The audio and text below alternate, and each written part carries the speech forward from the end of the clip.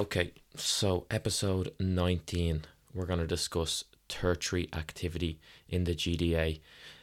I kind of realised that these regional episodes are getting a bit longer than I would like, getting a bit too waffly with the information. I just genuinely actually love talking about regional geography, so I find myself going off on tangents every now and again. I'm going to try limit that and keep it back to the 10 minutes because that's what I plan to deliver.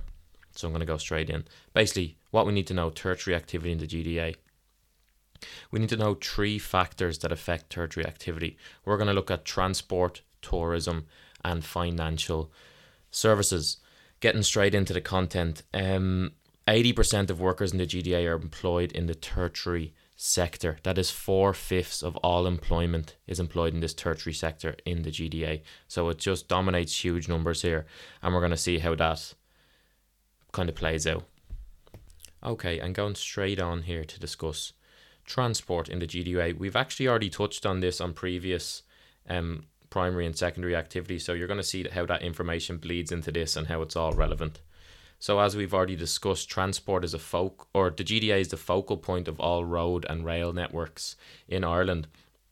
So all motorways from the M1 to the M11 are connected to the GDA, and this just links the region to all major cities in Ireland. So it links the GDA straight to Cork, Galway, Belfast.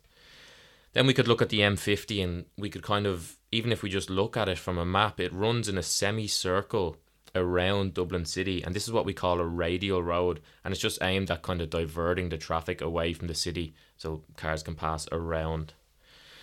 When we're discussing transport in Ireland, we need to actually discuss one initiative that was put in place that kind of brought us up to where we are today, and it's called the National Development Plan. I'm going to refer to it as the NDP. So up until like the early 2000s, the GDA's transport infrastructure was really underdeveloped, so really poor roads, there was high amounts of traffic, lack of public transport. And that coupled with the Celtic Tiger, this kind of everyone had more disposable income, it led to an increase in car usage, and roads could not cater for the demand anymore. So there was high amounts of traffic in the early 2000s in Dublin. You're not going to see this in our books, but that's kind of occurring again today as the GDA continues to grow. So we could look at the commuter belt getting bigger. So the Dublin commuter belt, people are living in Gorey and commuting to work in Dublin every day, which is a 2-hour commute. So as this commuter belt gets bigger, there's increased traffic demand on the M50 that's going to need to be addressed in the next couple of years. I used to work in IT Tala, and it's a 30-minute drive from my house. So if I left my house at 7 in the morning, I'd be in for 7:30. But if I left at 7:15, I wouldn't get in till 8:30. That's because of the traffic on the M50, and it just kind of highlights how this issue needs to be addressed in the future.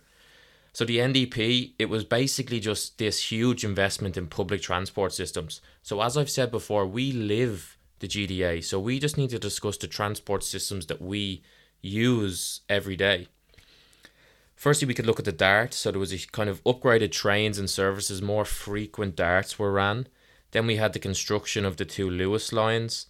The M50 was upgraded to a 6-lane motorway with this automated toll bridge. So once you start driving, it's a pain in this toll bridge. So you'll drive under the automated toll bridge, and then you have to pay your toll by 8 p.m. the next day. And obviously you just forget, like you have to go to like a news agent and pay your toll. You can pay it online now, but I always forgot and always got fined. Sorry, tangent. Port Tunnel. So the construction of the Port Tunnel just meant that HGV trucks didn't have to pass into the city, reducing traffic in the city centre. Bus lanes were expanded. So this is kind of happening again as we speak, through an initiative brought forward by the National Transport Authority in 2008. And they're expanding bus lanes again around Dublin city centre. And there was kind of blowback against this as there was like protests by local residents. And they were tying red tape around trees. So if you see red tape around a tree, that's like save our trees. We don't want to expand our bus lanes and kind of cut down the trees as the city is congested enough as it is. Just interesting to note there. Then we could look at Dublin Airport. So the construction of Terminal 2 allowed just more traffic to pass through the airport. So in 2019 we had 32 million passengers pass through Dublin Airport, which is huge numbers. Okay, and moving on to discuss Tourism in the GDA. So the GDA receives more tourists than any other region in Ireland. That's something we could all kind of cop onto off the top of our heads.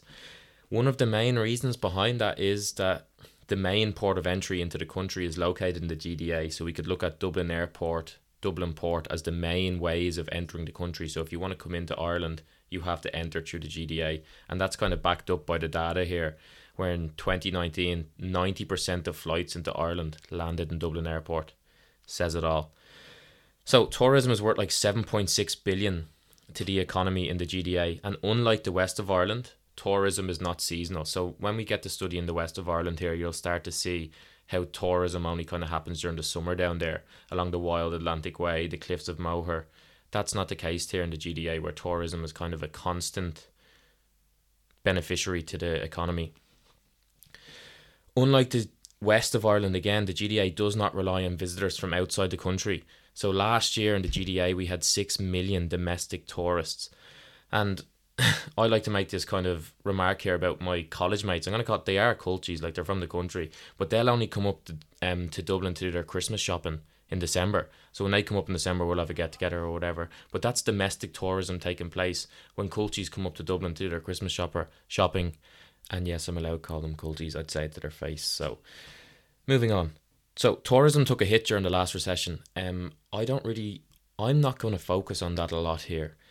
What I kind of want us to start thinking about now is the impact of the COVID-19 crisis on tertiary activity, as tourism has essentially been shut down in the country as a result of that. And I want us to follow up on the numbers here. So at the moment, it's being forecasted that the economy is going to shrink by 7% as a result of this COVID-19 crisis in 2020. That's going to be worse than the last recession that hit Ireland in 2008. So you need to follow up on numbers here, because the numbers obviously haven't been generated yet. We're in the middle of it, but it's going to have a serious impact on tourism in Ireland, and it's a great place to build SRPs, and it's easy to remember because we actually lived through it.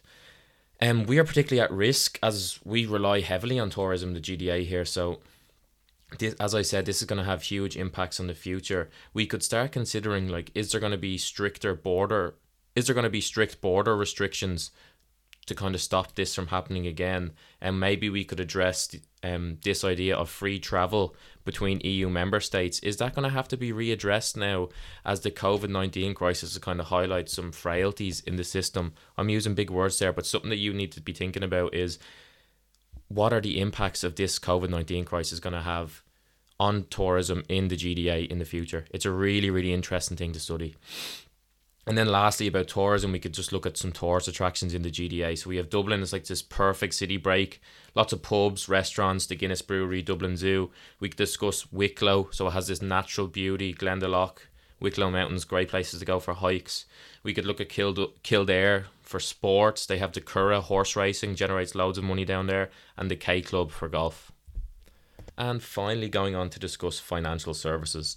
So we need to look at one area in particular here, and it's the IFSC, or the International Financial Service Centre. And that's located in Dublin, right beside the Three Arena along the quays there.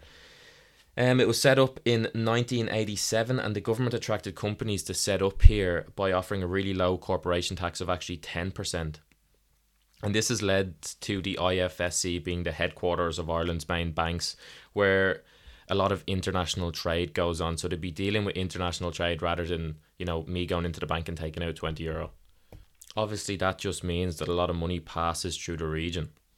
So the IFSC has been a huge success in the GDA. Firstly, it kind of aided in reversing emigration and unemployment in the 1980s.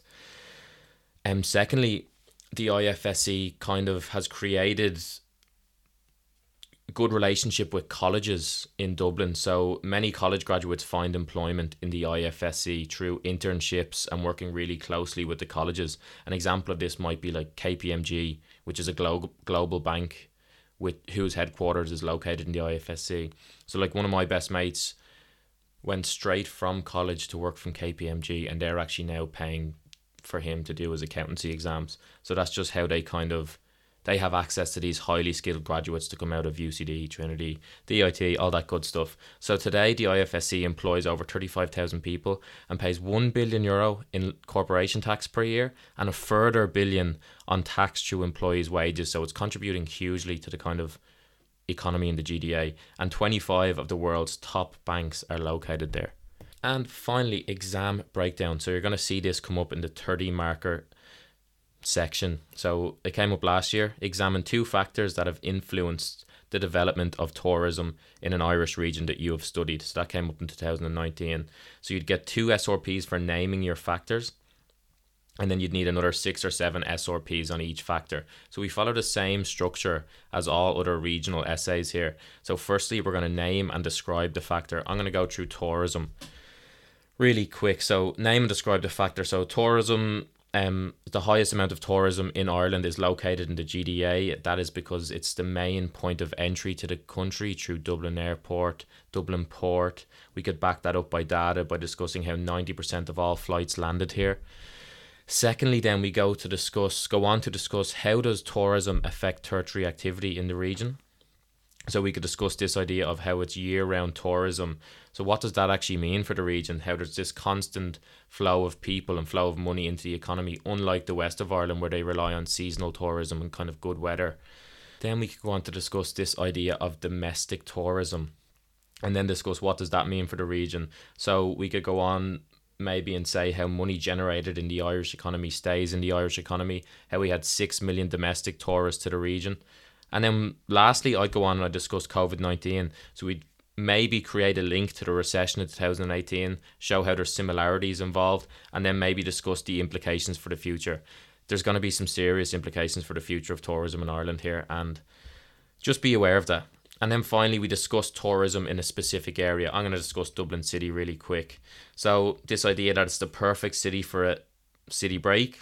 Like it has tourist attractions such as the Guinness Brewery, Dublin Zoo, plenty of bars and restaurants. Maybe we could create a link to Irish culture and how, for example, when Americans come over, they have this preconceived notion that Irish people love drinking in bars, and that's how that's linked to Irish culture and how that impacts tourism then. So like 8% of total employment in the country is in bars and restaurants, and bars and restaurants alone generated 36% of all profits in the tourism industry last year. So it's generating huge numbers there, and that is linked to the Irish culture. I'm going to leave it there, folks.